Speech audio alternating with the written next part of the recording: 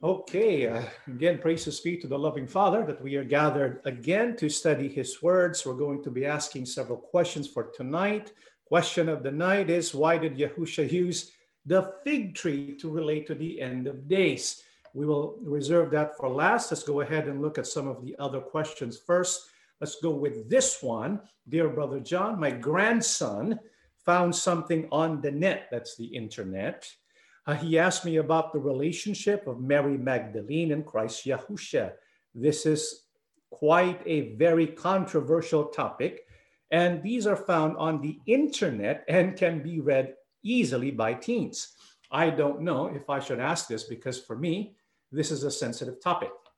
I want to guide my grandchildren because there's so many materials out there. And he said, for him, it's okay if Jesus had a relationship. I honestly don't know what to say to him.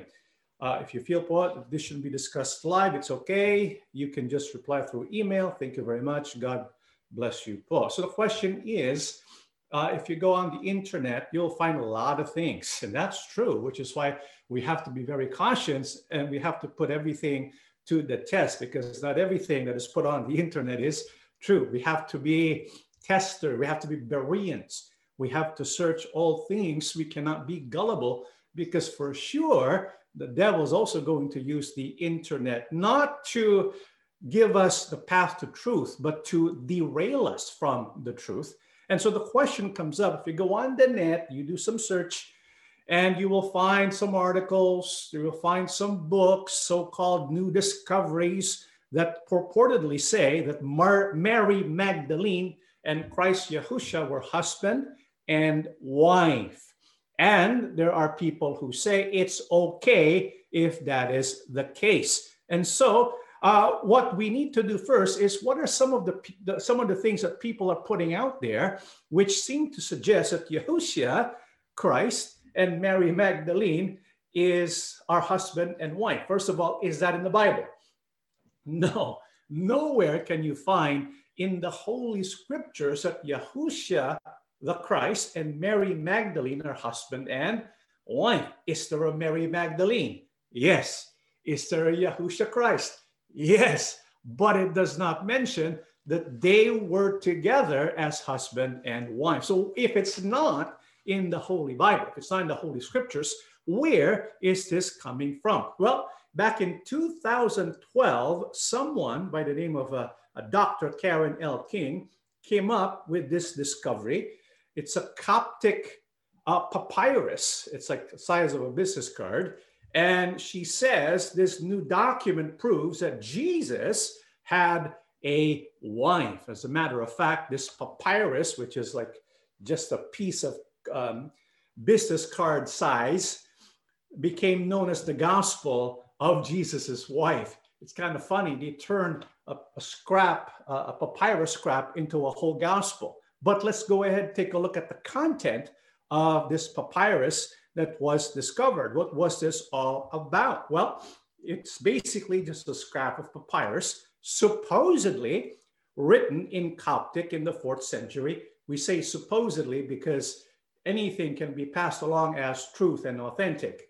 And many people do pass along things that are not authentic, just like what we discussed last time concerning Nostradamus. Remember that prophetic decree about so-called COVID-19, which was all fake. And so here's a papyrus, a scrap of papyrus, and it's being passed along as authentic, in Coptic in the 4th century, the size of a business card, that contains a phrase never seen in Scripture, which is causing all the frenzy back in 2012, because it supposedly says, Jesus said to them, my wife, she will be able to be my disciple.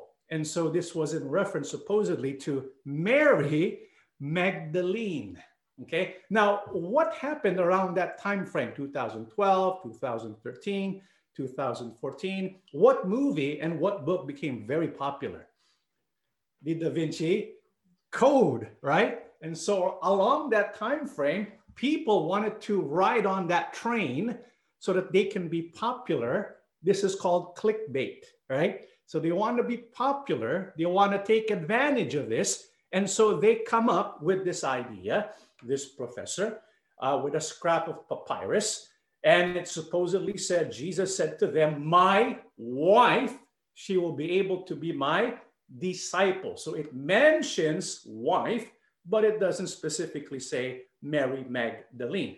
However, when experts examined the papyrus, you know what they found out? A fragment came with another fragment from the Gospel of John, which was even more clearly fake. So the consensus from the experts were it is a fake. Carbon dating showed that the piece of papyrus was 8th century, but the style of writing used had died out 500 years earlier. The text appears to match a text available on the internet, including a mistake in the writing. The fragment has no clear origin, no archaeological origin has been given, and the donor has remained anonymous. How convenient is that? The idea in the text tie in rather well with the current vogue following Dan Brown's Da Vinci Code. This was according to the research done by Simon Gather-Cole. And so when you look at this piece of evidence, when you look at what the circumstances are behind it, it's quite evident it is a phony. It is a fake. That was in 2012. 2 years later, here comes another one. Someone passes The Lost Gospel by Simcha, I don't think I can pronounce this, Jacobovici and Barry Wilson. Yes, Jakobovich. Is that what? Wow, my wife knows how to pronounce that. The Lost Gospel. And so according to these authors, they were able to decode a la Da Vinci Code style, a 15-year-old manuscript. There's a 15,000-year-old manuscript, or 1,500-year-old manuscript in the British Museum. And they got a copy of that and they examined it and they said they decoded it. And so this 6th century manuscript that tells the then symbolic story of the love between Joseph and Asenath. And so there is a 6th century manuscript and it's in the museum. They got a hold of that. And this story is about a man named Joseph and a woman by the name of Asenath. Take note, in this whole book, this text that is being referenced as the Lost Gospel, not once does it mention Jesus, not once does it mention Mary Magdalene. However, the author said they decoded it. And so what was their code? Well, they said every time the text says Joseph, just replace it with Jesus. Every time the text says Asenath, replace it with Mary Magdalene. So when you look at the actual text, it doesn't have the name Jesus. It doesn't have the name Mary Magdalene. You're supposed to replace it. It's supposed to be a code like Da Vinci Code. So in the manuscript, however, when you look at the whole manuscript, it mentions other things about this Joseph, who's supposed to be Jesus. In the manuscript, Joseph was a powerful political figure at the highest levels of the Roman Empire. So obviously, that does not refer to who? Yahushua HaMashiach, because he was a Hebrew born in Bethlehem. He is of Nazareth. He was not a political figure at the highest levels of the Roman Empire. This is why it's easy to dismiss the Lost Gospel and also that small piece of parchment or papyrus, because it does not teach that Yahushua got married to Mary Magdalene. So we need to be cautious about so-called ancient texts, because many ancient texts can be easily forged. It can be made into a phony. This is why we need to have an understanding of how we can measure the authenticity or the reliability of so-called ancient documents. For example, if I were to ask you a question, what documents are more reliable, the New Testament or the books of Homer? We know Homer is an author and he wrote some books, right? What were some of the books that he wrote? The Iliad. How many here doubt the authenticity of the Iliad? Anyone here doubt the authenticity of that book? I think a lot of us are going to say 100%. Yeah, that's a reliable, authentic book. If you give me a copy of the Iliad written by Homer, I know this is reliable. Because after all, we studied this book in college and in high school. It has to be reliable. And so if you were to ask you what's more reliable as an ancient document, the New Testament or Homer? Well, before we answer that question, how do we measure reliability? How can we know if a document is really authentic? Well, there are two tests. Number one, the number of documents. And so if a document in question has thousands of copies and the other only has hundreds of copies, which is more reliable? Of course, the one that has thousands of copies, right? Another measure of reliability is number two, the short time gap. And so from the time of the original manuscript to the first copy, how long was that span of time? And so if the original copy was 100 AD, and then it took another 100 years to make the first copy that was discovered, that's 100 years time gap, right? And so the shorter the time gap, the more reliable the document. So for example, if there's an ancient document and we know the original was in 100 AD, but then the copy that we have dates to 1000 AD, well, that's not too reliable because the time gap is so long, right? And so this is how you measure reliability of ancient documents, number of documents and the time gap. Okay, so according to researchers of ancient manuscripts, how reliable are the New Testament scripts? Well, the number of manuscripts of the New Testament, of early translations from it, and of quotations from it in the oldest writers of the church is so large that it is practically certain that the true reading of every doubtful passage is preserved in some one or the other of these ancient authorities. This can be said of no other book in the world. This was according to a book entitled Our Bible and the Ancient Manuscripts, written by Kenyon. Okay. Well, how about the time gap? Well, the interval between the dates of original composition and the earliest extant evidence becomes so small as to be, in fact, negligible. And the last foundation for any doubt that the scriptures have come down substantially as they were written has now been removed.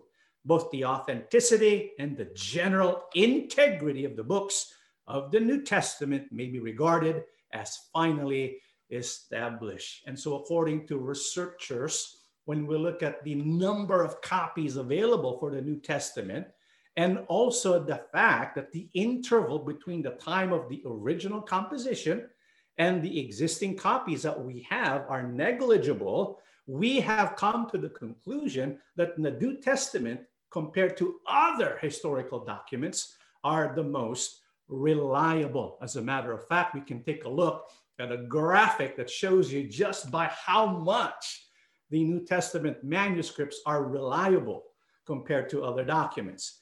Because if we look at the reliability of New Testament documents, look at the New Testament. The orange bar represents the manuscript copies. How many copies do we have of the New Testament? Latest count, 5,686. Well, look at Homer. How many copies do we have of that manuscript? 643. Can you imagine? I mean, nobody doubts. I mean, when you speak to people, intelligent people, and you ask them about the Iliad, nobody doubts about its authenticity, right? But then when you compare to the New Testament, look at how many more documents the New Testament has. And when it comes to the time gap in years, look at the New Testament. How long? 25 years. Well, how about Homer? How long is the time gap? 500 years. Can you imagine that? This is when it comes to the measure of reliability, determined by the number of documents, number one, and number two, time gap in years, we come to the conclusion the New Testament is in a class of its own. This is why when you compare documents like the documents that were used to show that Yahushua and Mary Magdalene were married. When you compare that with what we have in the New Testament, they're so different. You can spot a phony or a fake. And we know the New Testament documents are reliable and authentic. And so we must turn to the New Testament. We must turn to the Holy Scriptures, not to so-called documents that come like centuries after the fact, but the New Testament documents concerning the question, was Yahushua married to Mary Magdalene? We say no. Why? What does the Bible teach? Because there are some who say it's okay to believe that Yahushua got married to Mary Magdalene, but that's not true. We should not believe that. Why? Well, this is what Apostle Paul said, 2 Corinthians 11:2. For I am jealous for you with godly jealousy, for I have betrothed you to one husband, and I may present you as a chaste virgin to Christ. Apostle Paul was referring to the church or the assembly as the chaste virgin. What is to happen to the church or to the assembly who was likened to a chaste virgin? It is to be married to who? Yahushua HaMashiach. And so if Yahushua is already married to Mary Magdalene, then this prophecy, this statement would be very problematic, right? It would not be solid. It would not be sound. This is why we need to make a stand and believe Yahushua was not married to Mary Magdalene or to any other woman for that matter. And when will this marriage take place? Revelation 19:7-8.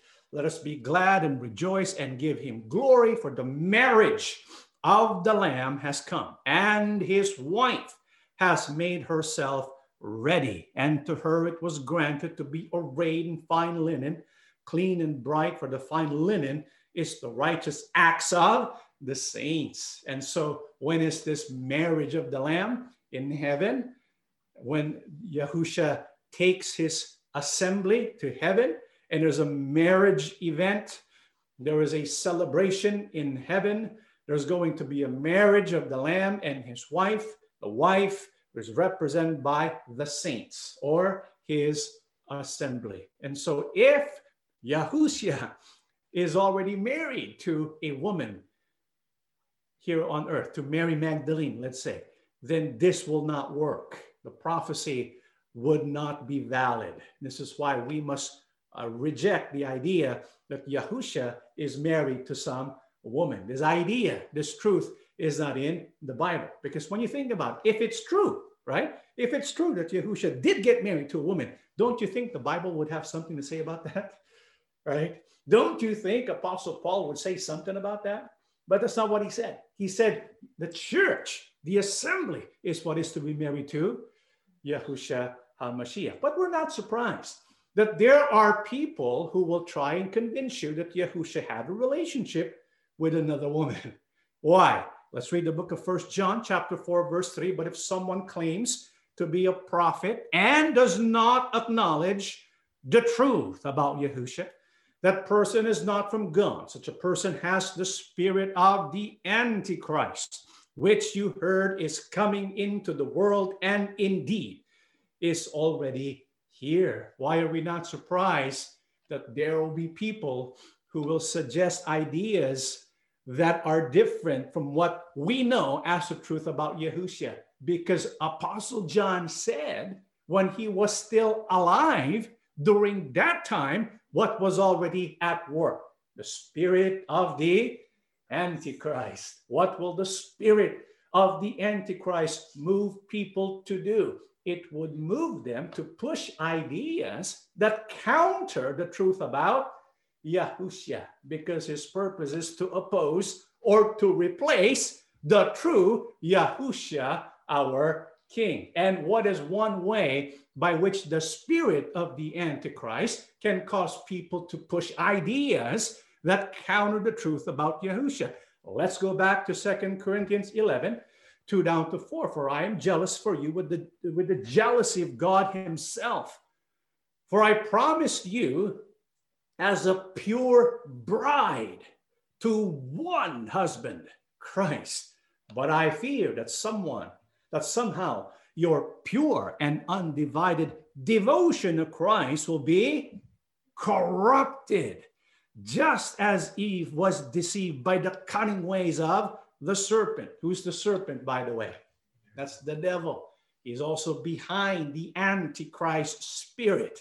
And so he is behind all of these ideas being broadcasted nowadays that will try and corrupt our knowledge of Yahusha, right? And so you happily put up with whatever anyone tells you, even if they preach a different Yahusha than the one we preach, or a different kind of spirit than the one you have received, or a different kind of gospel than the one you believe. So Apostle Paul was really reprimanding the Corinthians, right? What is he telling the Corinthians? Why is it so easy for you to believe what anyone tells you, even if what they tell you is not what we preach to you about Yahushua? This is why it's surprising that there are people who so easily convince, well, anyways, there's nothing wrong with Yahushua getting married to Mary Magdalene. But the point is, that's not what the Bible teaches. Apostle Paul says, why do you so easily believe what other people teach about Yahushua when we never preached it? This is why there are people today who believe Yahushua is also God. Well, wait a minute, the Apostle Paul preached that. So we need to make sure our knowledge of the Son of God will not be corrupted. The one who wants us to corrupt our knowledge of the Son of God is the devil. The spirit of the Antichrist is at work. What must we hold on to? The pure and undivided devotion of Yahushua, the pure knowledge about who he is, that he is our one husband. The church will become married to the Christ. Okay? All right, let's go to the next question. Hi, poor Brother John. How will you explain Daniel chapter 12 and the verses 4?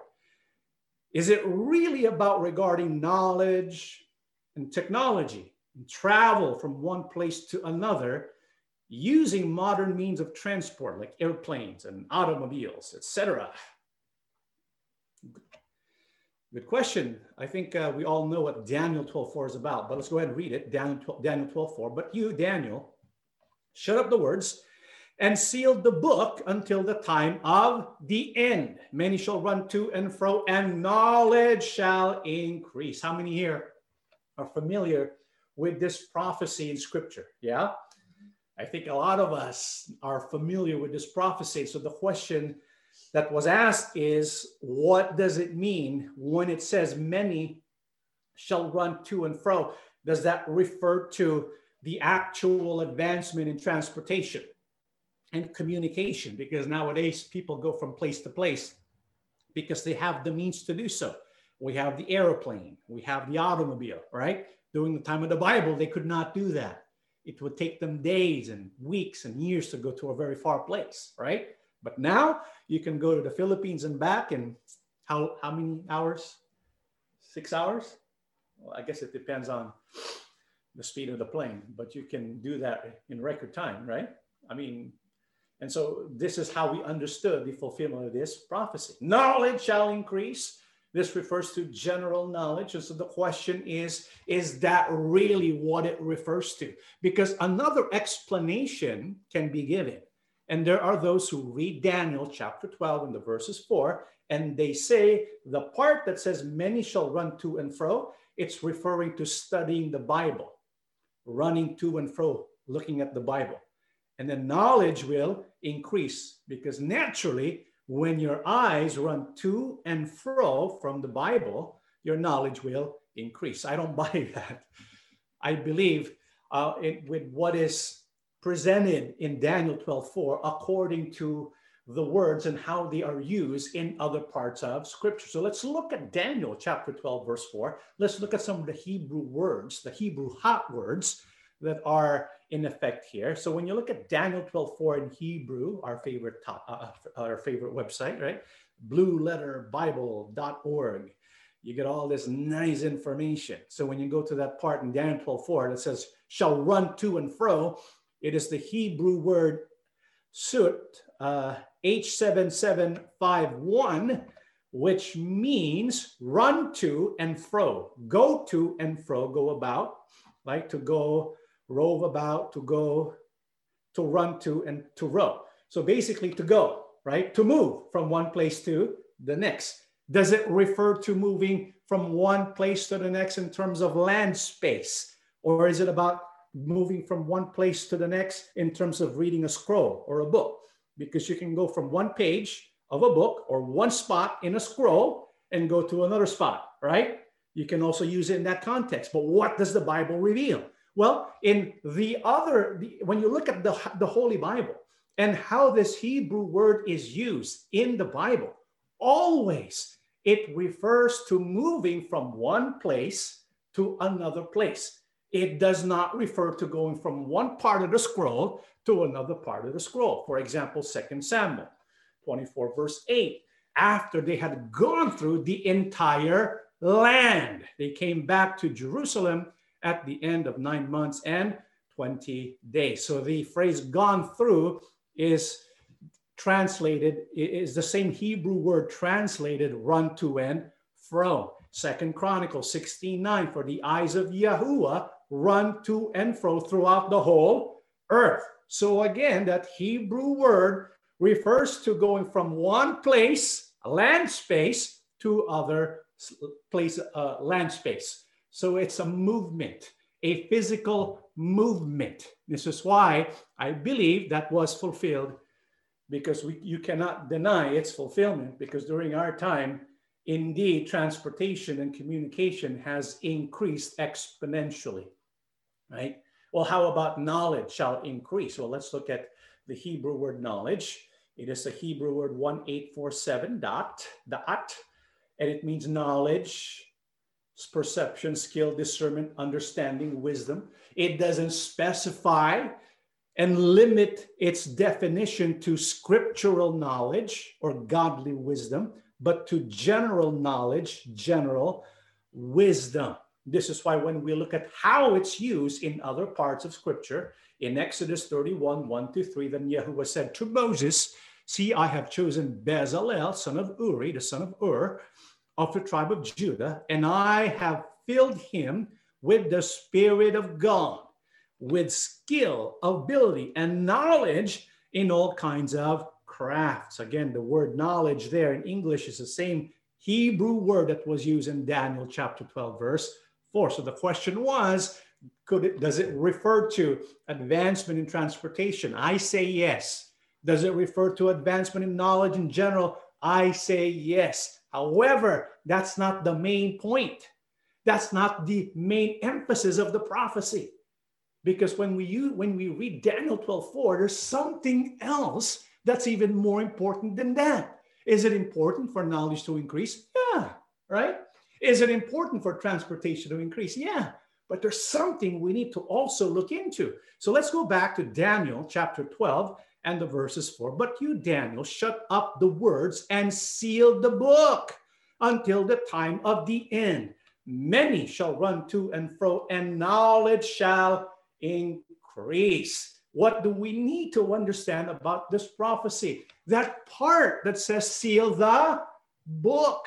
What is that book that is instructed to be sealed?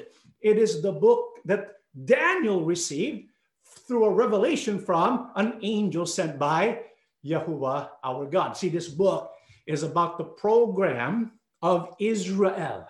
This is why we study Daniel 9, and we understand now about the 70 weeks of Daniel and how the people of Israel and their future is going to unfold, including the coming of the Antichrist, including the upcoming persecution, and so many things in the whole book of Daniel. He did not understand what it all meant. And so the angel told him, seal the book. But the time will come The time of the end. Sealed the book until the time of the end. The word seal means to close, to seal something. In other words, you will not understand how this is going to unfold because it's not yet time. When will it be understood? When will it begin to unfold? When the time comes, when many will run to and fro and knowledge shall increase. The time of the end. What is that end referred to there? End of the world? No, it's referring to Daniel 12:1. At that time, Michael, the great prince who protects your people, will arise. There will be a time of distress, such as that has not happened from the beginning of nations until then. But at that time, your people, everyone whose name is found written in the book, will be delivered. What is that end referred to by the prophet Daniel? It refers to the time of the tribulation. And so what the Bible is saying is, the closer we get to the tribulation, right, it's marked by the progress we have when it comes to technology and knowledge increasing. And so when knowledge is increasing, when transportation is improving, at that time frame, we are also getting closer to the time of the tribulation. At that point, coinciding the progress made in knowledge, the progress made in transportation, at that point, there's also going to be progress made in understanding how the book of Daniel is unfolding. It was impossible for Daniel to understand what it all meant. You know why?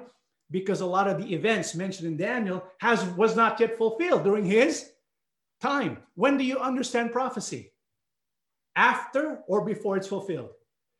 After it has been fulfilled. This is why what the Bible's telling us is, when we get closer and closer to that time, when the end is near, when the tribulation is near, we know we're going to get spiritual knowledge as well. Not just from the book of Daniel, I believe, but also from the rest of Scripture. This is why we're not surprised there's so many people today, right, who are giving so much information, biblical knowledge, scriptural knowledge, that we are all benefiting from, okay?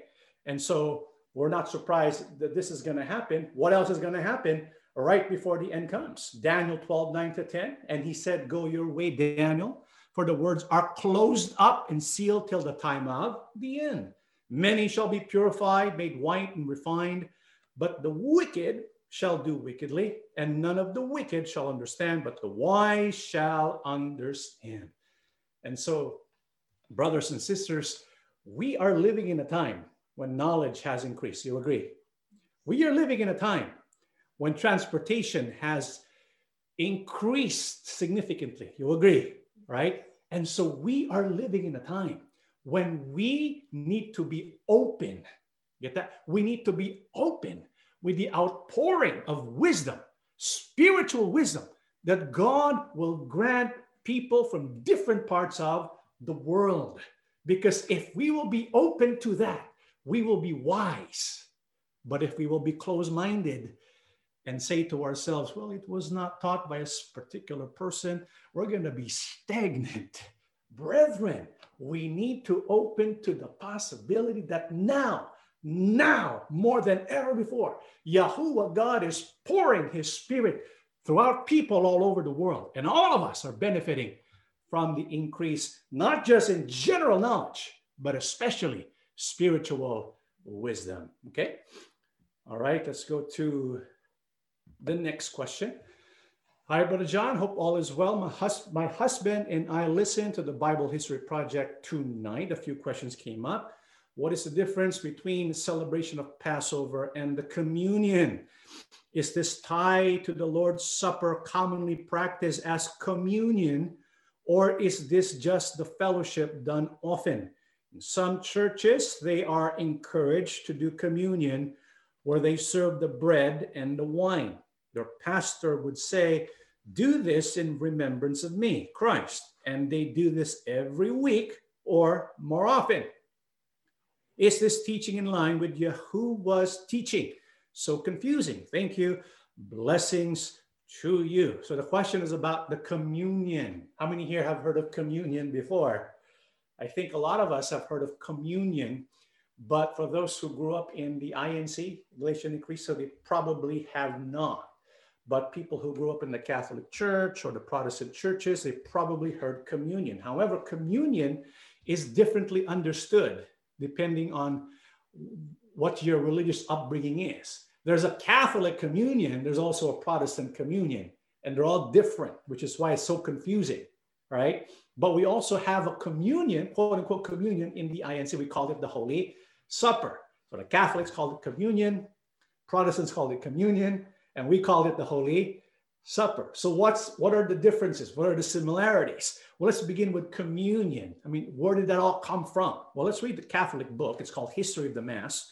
The Mass is the center of divine worship, of the homage rendered to God by the church. It is the church's prayer par excellence. Christ's prayer offered by the church to God, the perfect praise and thanksgiving, the unique source of the divine gifts and graces of redemption, especially for those who participate in it completely by Eucharistic communion. The word Eucharistic simply means thanksgiving. And so the Catholic Church, I believe, were the first ones to coin the phrase communion, Eucharistic communion. It was at the center of their worship, which they call Mass. So when the Catholic Church meets for Mass, right, what do they have? They have the communion. It's called the Eucharistic communion. What is that all about? Let's go ahead and turn to another Catholic book, Faith of Our Fathers.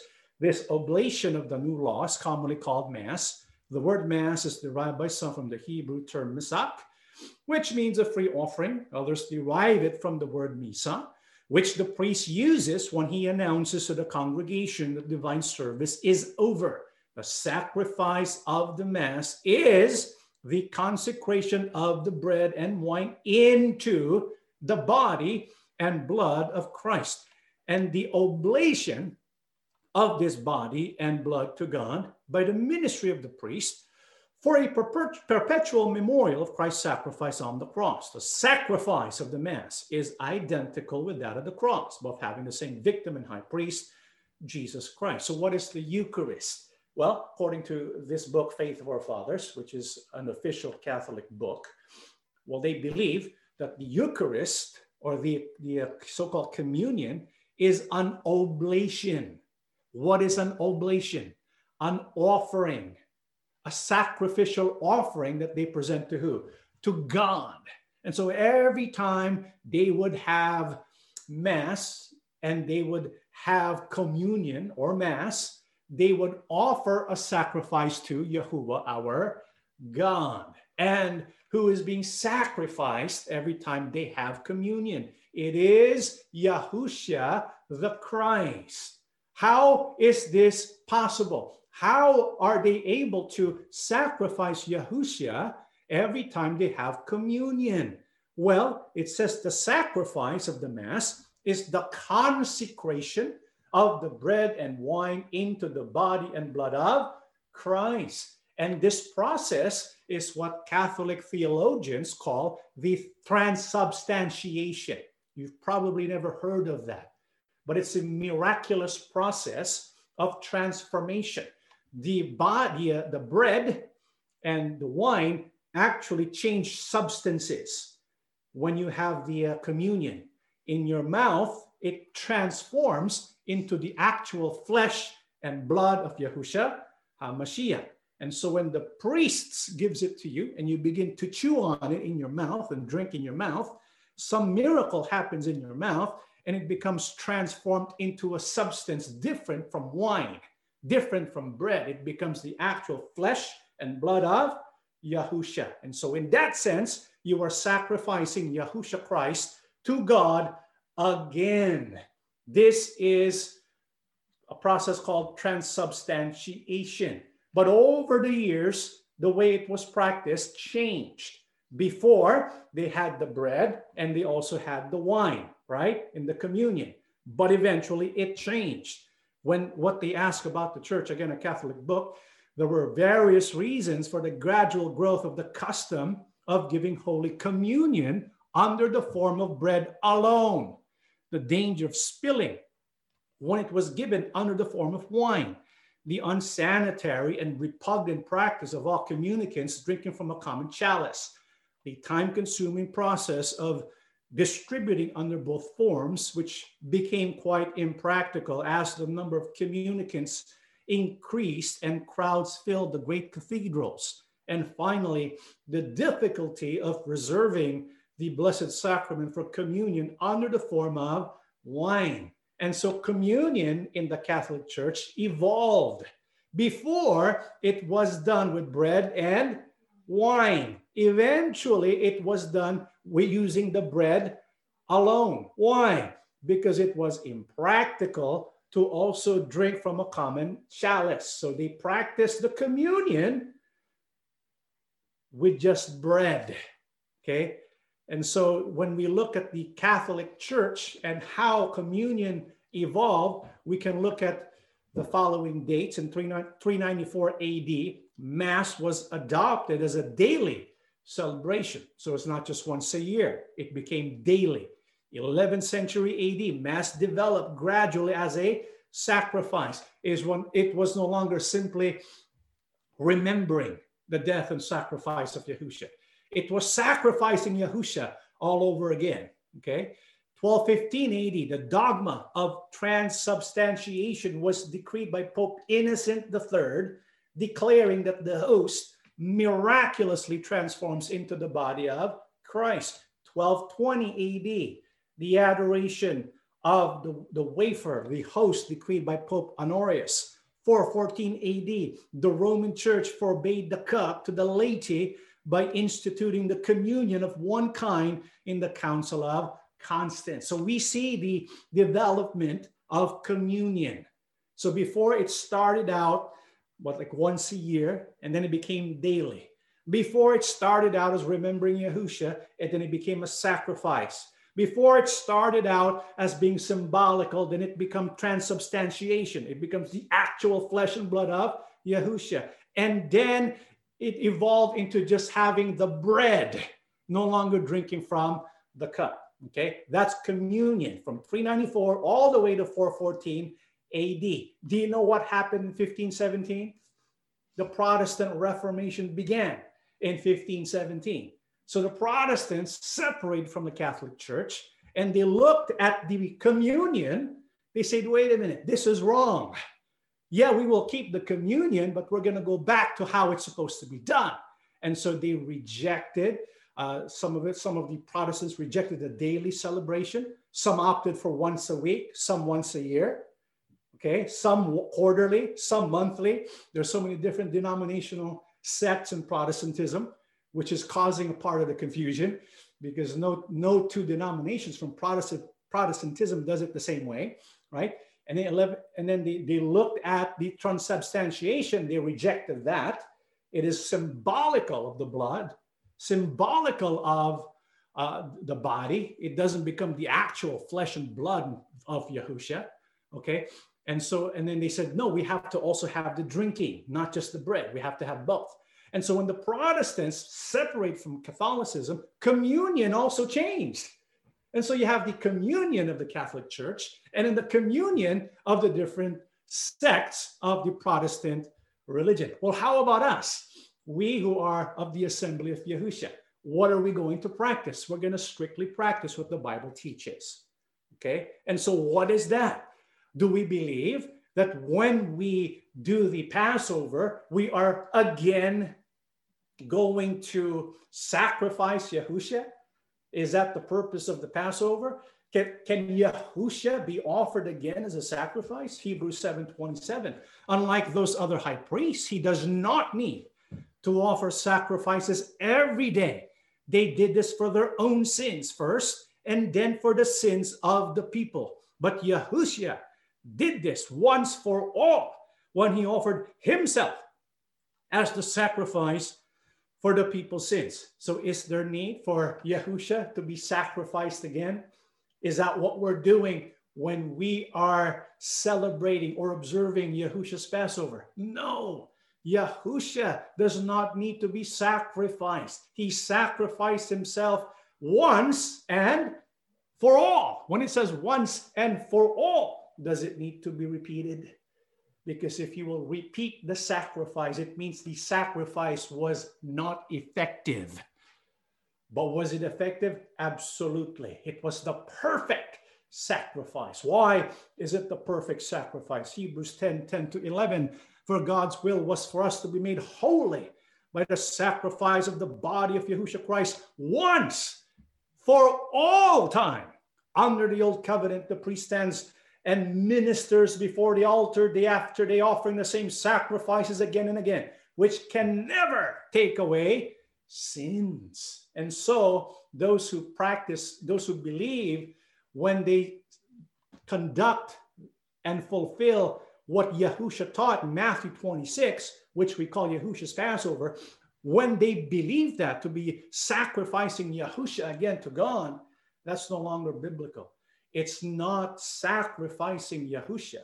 It is remembering his death and suffering, commemorating his sacrifice by means of that ceremony. And so how about having just the bread? Is that what we're going to practice? Are we going to have the bread and also the cup?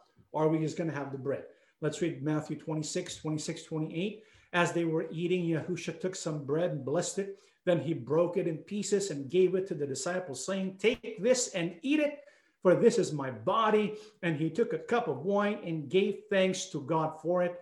He gave it to them and said, "Each of you drink from it, for this is my blood, which confirms the covenant between God and his people. It is poured out as a sacrifice to forgive the sins of many."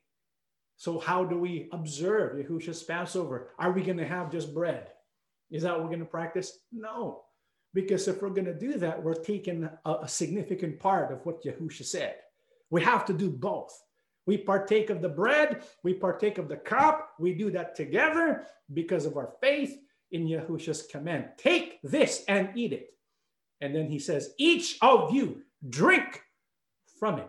And so we must practice the same thing. Well, how often are we going to do it? Right? And is that something that the Bible also teaches? Well, the Bible does not specifically say that. But before we go there, it was mentioned a while back about transubstantiation. Do you know where that comes from? The belief that that the bread and the wine becomes the actual flesh and blood of Yahusha. It actually came from John 6:53-56. So Yahusha said again, "I tell you the truth, unless you eat the flesh of the Son of Man and drink his blood, you cannot have eternal life within you. But anyone who eats my flesh and drinks my blood has eternal life, and I will raise that person at the last day. For my flesh is true food, and my blood is true drink. Anyone who eats my flesh and drinks my blood remains in me, and I in him." And so they take John 6:53-56, and they take that to have a literal meaning. And so to have this become possible, they need to believe in the miracle of transubstantiation. That is, when you eat the bread, it becomes the actual flesh. And when you drink the wine, it becomes the actual blood. Because what does Yahusha say? If you eat my flesh and drink my blood, you have, and you will be raised back to life on the last day. How many here want eternal life? How many here want to be raised back on the last day? Well, then we have to eat his flesh and drink his blood. What does that mean? What does it mean? Is Yahusha referring to physical eating of his flesh and blood? No, he was speaking in metaphors. What's the proof? In John 6, we're in chapter 6, so we're within context. For it is my Father's will that all who see his Son and believe in him should have eternal life. How can we have eternal life? By believing in him. I will raise them up at the last day. Then the people began to murmur in disagreement because he had said, "I am the bread that came down from heaven. I tell you the truth. Anyone who believes has eternal life. Yes, I am the bread of life." And so when he said he's the bread of life, he was speaking metaphorically. In the same sense, when he said, "He who eats my flesh and drinks of my blood," he was speaking metaphorically. What was he pointing to? He was pointing to the events of the Old Testament, like the manna, the sacrifice on the altar, the pouring of blood, and the sacrifice of animals. Yahushua was saying and speaking to the Jewish people all those things that happen in the Old Testament, the manna, the atonement sacrifices, that pertains to me. The work of God is for you to believe in me. That's in John chapter 6. And so the whole point of that is to convince people to go to Yahushua, to believe in him, to follow him, to be his disciple. That's how you have eternal life. It doesn't mean eating his actual flesh and drinking from his blood. It was simply Yahushua saying that the fulfillment of the sacrifice of his flesh and his blood was fulfilled so that we can be forgiven of our sins. And so the purpose was not to again sacrifice Yahushua, but to remember his sacrifice for our sake. Okay, so we don't believe that when we partake of the bread and drink of the wine, that it becomes the actual flesh and blood of Yahushua in our mouth. Okay, it simply refers to his blood and his body. Well, how often are we going to participate or observe Yahushua's Passover? Well, according to Apostle Paul, this is what he says in Corinthians 11, 23 to 26. For I pass on to you what I received from the Lord himself. On the night when he was betrayed, the Lord Yahushua took some bread and gave thanks to God for it. Then he broke it in pieces and said, "This is my body, which is given for you. Do this to remember me." The same way he took the cup of wine after supper, saying, "This cup is the new covenant between God and his people, an agreement confirmed with my blood.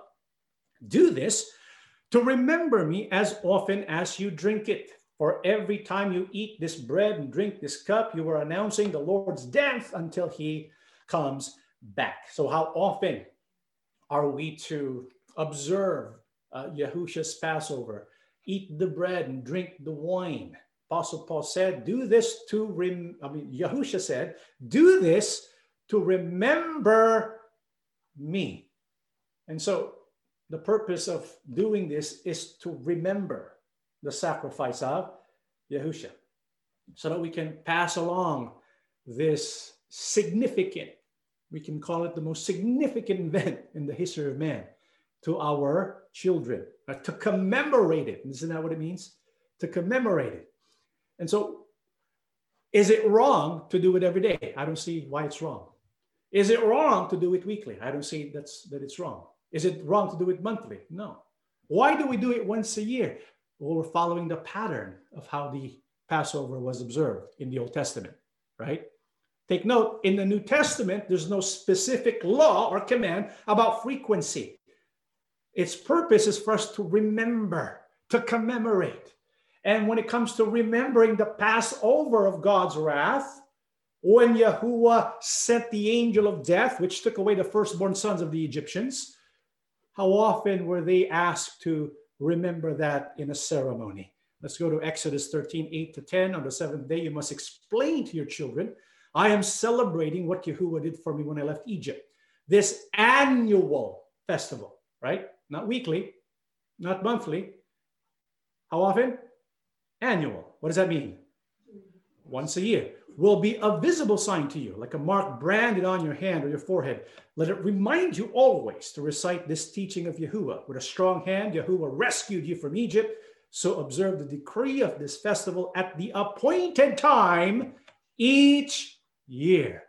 And so for the people of Israel to remember what Yahuwah's strong hand did for Israel, they were to observe the festival once a year. And so following that pattern, we also observe it once a year to correspond to Yahuwah's Passover, because Yahushua instituted the meal, the Passover meal on the Passover, right? And so we also follow that pattern. Having said that, do we say it's wrong if one is to do it weekly? I don't think that's wrong. But we, as an assembly, we observe it together in a show of unity. We do it once a year. Okay. All right. Now let's go with one more question. Yeah, why did Yahusha use the fig tree to relate to the end of days? Here's the question, dear Brother John. I have a question about the fig tree. Why did Christ Yahusha use the fig tree to relate to the end of days? Thank you, Paul. Let's go to Matthew 24, 32 to 35. Now learn this parable from the fig tree. You know, the fig tree can teach us a lot. And the reason why Yahusha is teaching us about the fig tree is because there's something that we need to understand. What is that? It's right there.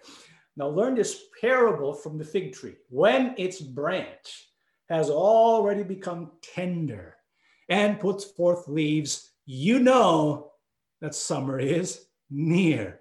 So you also, when you see all these things, know that it is near at the doors.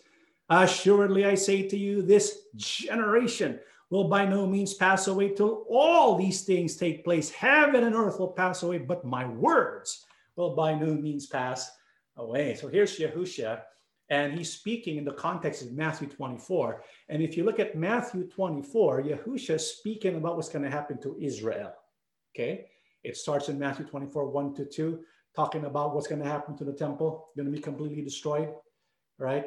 And then he says what's going to happen afterwards, including the wars and rumors of wars, pestilences.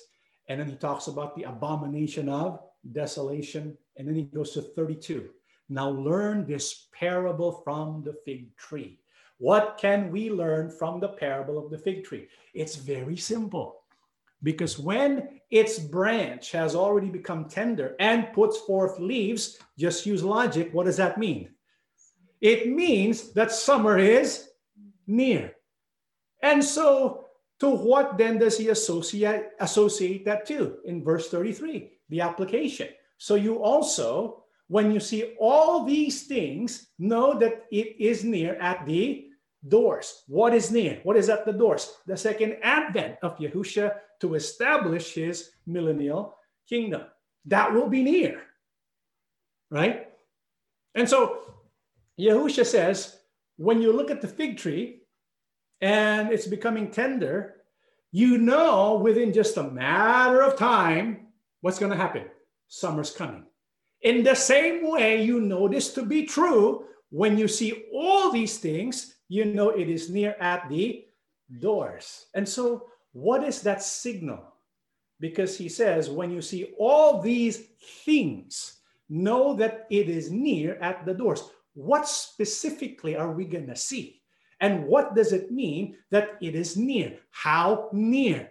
It's going to be so near once it happens, because when you see the branch of a fig tree becoming tender and it's beginning to sprout leaves, within just a matter of how many days? I mean, we cannot really, I mean, it depends on the fig tree, right? But you have like a span of time, maybe months, maybe weeks, but you have a span of time. You have a season of time. And after that, you know, summer's coming, right? And so depending on the fig tree, it can vary. It can vary. There's no exact 30 days. Okay, after 30 days, when you see the leaves sprout, it's going to be summer. It's different for every fig tree. And so there's no definitive time. But when it comes to general timing events, you know when it's sprouting, you know what season it is, right? And so Yahusha is saying that span of time between the event that you see and the second advent of Yahusha is only going to span one generation at most. At most. In other words, it will not exceed one generation, because he says this generation will by no means pass away till all these things take place. Which generation was Yahusha talking to? Was he referring to that generation that he was speaking with when he was here on earth? No. The generation that will see this event, that when you see this event, it's like the fig tree has already become tender and put forth leaves. What is that event?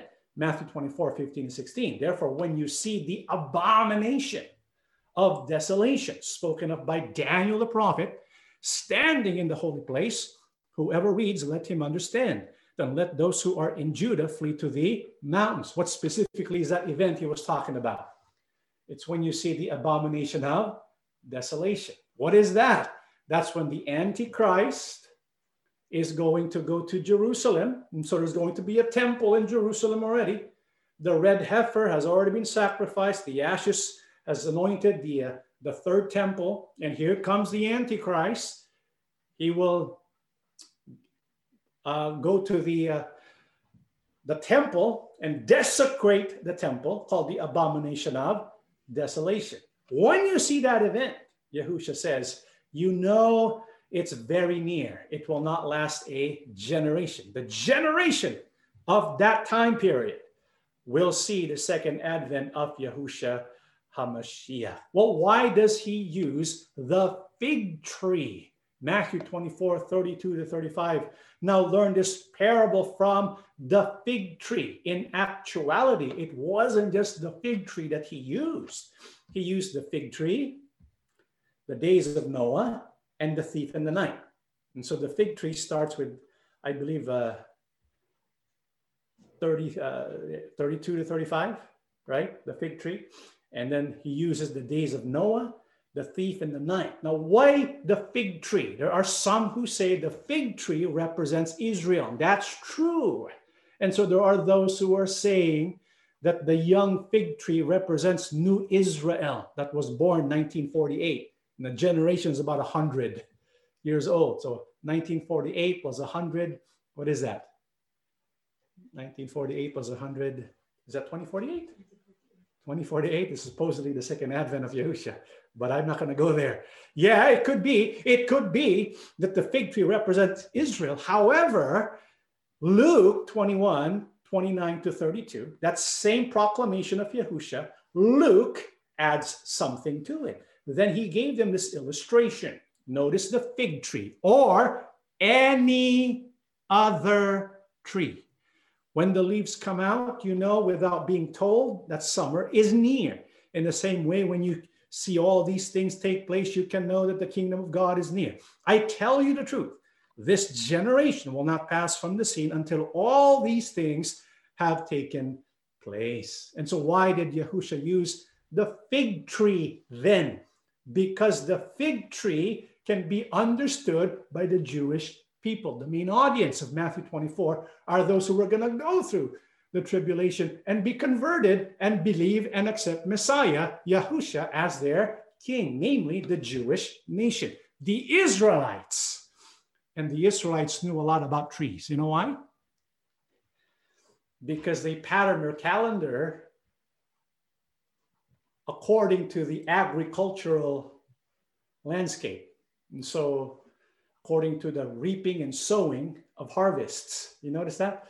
This is why they have annual festivals. How many festivals do they have? 7. Remember?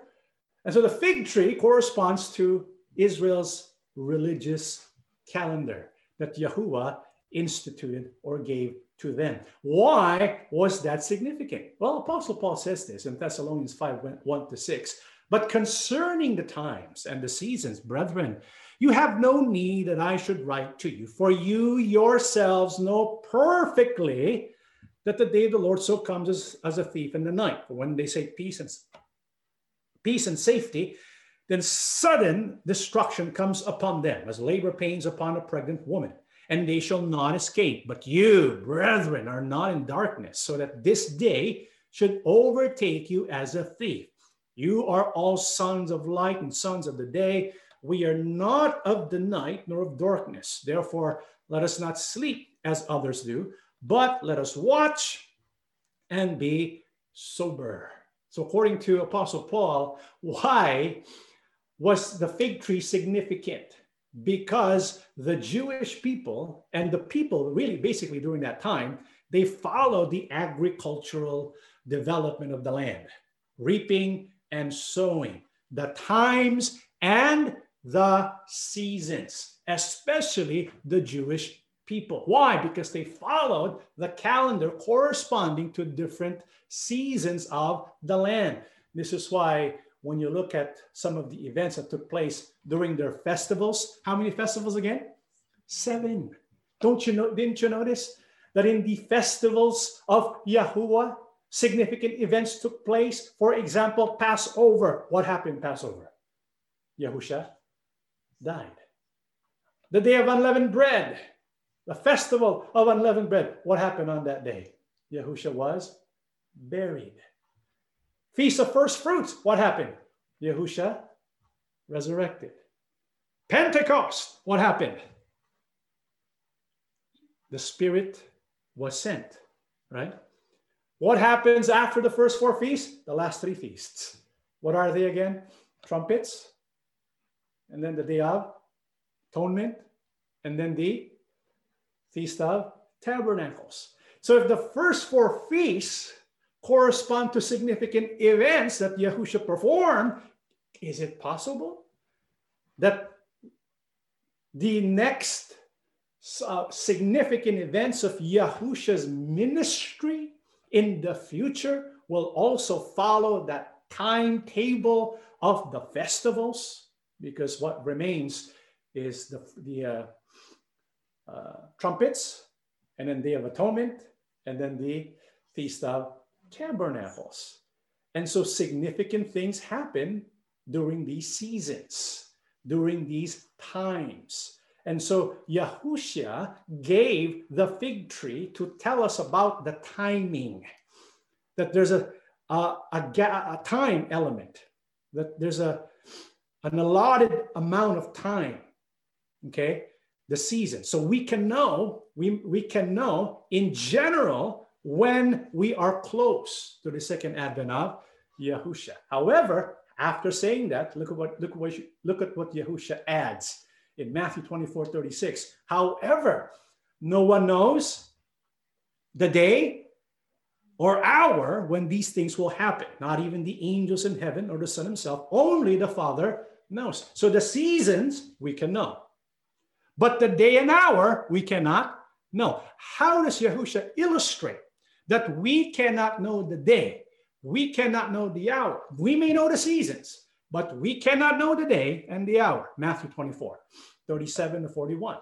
But as the days of Noah were, so also will the coming of the Son of Man be. For as in the days before the flood, they were eating and drinking, marrying and giving in marriage, until the day that Noah entered the ark, and did not know until the flood came and took them all away. So also will the coming of the Son of Man be. Then two men will be in the field, one will be taken, the other left. Two women will be grinding at the mill, one will be taken, and the other left. And so according to Yahushua, how did he illustrate that no one knows the day? He likened it to the days of Noah. What happened during the days of Noah?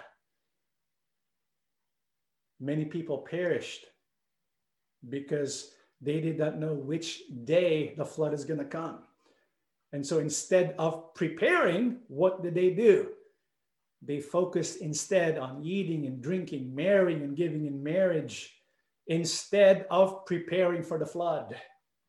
And in many respects, it's very, very similar to what is going on in our life today, right? Instead of being focused on the arrival of Yahushua, people instead are focused on their life here on earth. There's nothing wrong with that. We need to live, right? But our priority must always be the coming of Yahushua HaMashiach. And so Yahushua gave this illustration to tell us we don't know the exact day. And he also said we don't know the exact hour. So what illustration did he give for that? Watch, therefore, for you do not know what hour your Lord is coming.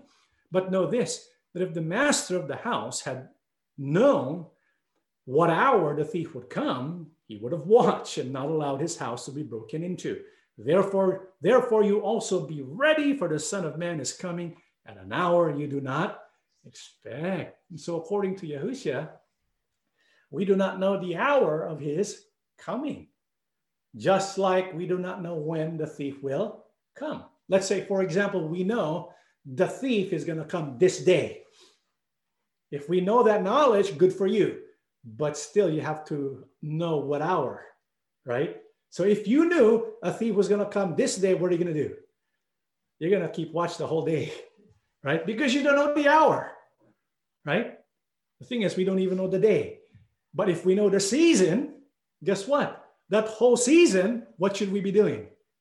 We should be preparing And this is the message of Yahusha in Matthew 24, 42, 43. Watch therefore, for you do not know what hour your Lord is coming. But know this, that if the master of the house had not known what hour the thief would come, he would have watched and not allowed his house to be broken into. Watch therefore, for you do not know. Therefore, 44, you also be ready, for the Son of Man is coming at an hour you do not expect. So the point of Yahusha is this. The reason why he used the fig tree is to give us a general time frame so that we can be watchful, right? How watchful? Be ready at all time. Because we don't know the day, we don't know the hour. And how can we be ready? 45 to 47, who then is a faithful and wise servant, whom his master made ruler over his household, to give them food in due season. Blessed is that servant whom his master, when he comes, will find so doing. Assuredly, I say to you that he will make him ruler over all his goods. And so how can we be ready at all times for the return of our King? The Bible says we need to be ready by doing what we have been called to do. Brothers and sisters, the one thing we don't want to happen is when Yahusha comes, we are found resting on our laurels instead of working for the sake of his kingdom. We should be found doing what we have been called to do. We should be found doing what we have been gifted to do by means of the Spirit. Because all of us, we have spiritual gifts. We have responsibilities and duties. For the sake of the assembly, let us fulfill them. And it's a great day if when Yahusha comes, we're found doing what we're supposed to be doing. Because when that happens, the Bible says, blessed is that servant whom his master, when he comes, will find so doing. Because Yahusha will make him or her ruler over all his goods. And so the message of the fig tree is this: be prepared, because it is near. And let us do our best to always be ready for the appearing of our Master. The truth is, Matthew 24 really pertains to those who are going to go through the tribulation. Hopefully, we will not go through the tribulation, because there are those who will be taken by Yahusha, who will be raptured, quote unquote. And hopefully, none of us will have to go through that. But if in the event there are some who will, let us always keep in mind to always be faithful to Yahusha. And there's a timetable that is taking place. And let us be focused on the work at hand so that we can always be ready for the second advent of our King. We will talk more about the details of the tribulation and the appearing of Yahusha when we get to Revelation. We just don't want to use it here. We don't want to take the specific parts of that. We kind of alluded to it here, but there are some parts of Matthew 24 that we have not yet told you about, but we will wait for Revelation. Okay? All right, that is all. And let us stand for our prayer. Everlasting and merciful Abba, yes, Yahuwah Almighty, yes, thank you so much for blessing your people. amen, We know that the spirit of the Antichrist yes, is alive and well, yes, looking for instruments to propagate its evil desires. amen, Help us to be alert, to be on watch. yes, Father, Help us to test all things, yes, and help us to be loyal to you and to your beloved Son, amen, our King Yahusha. yes, We have Lord, faith in you.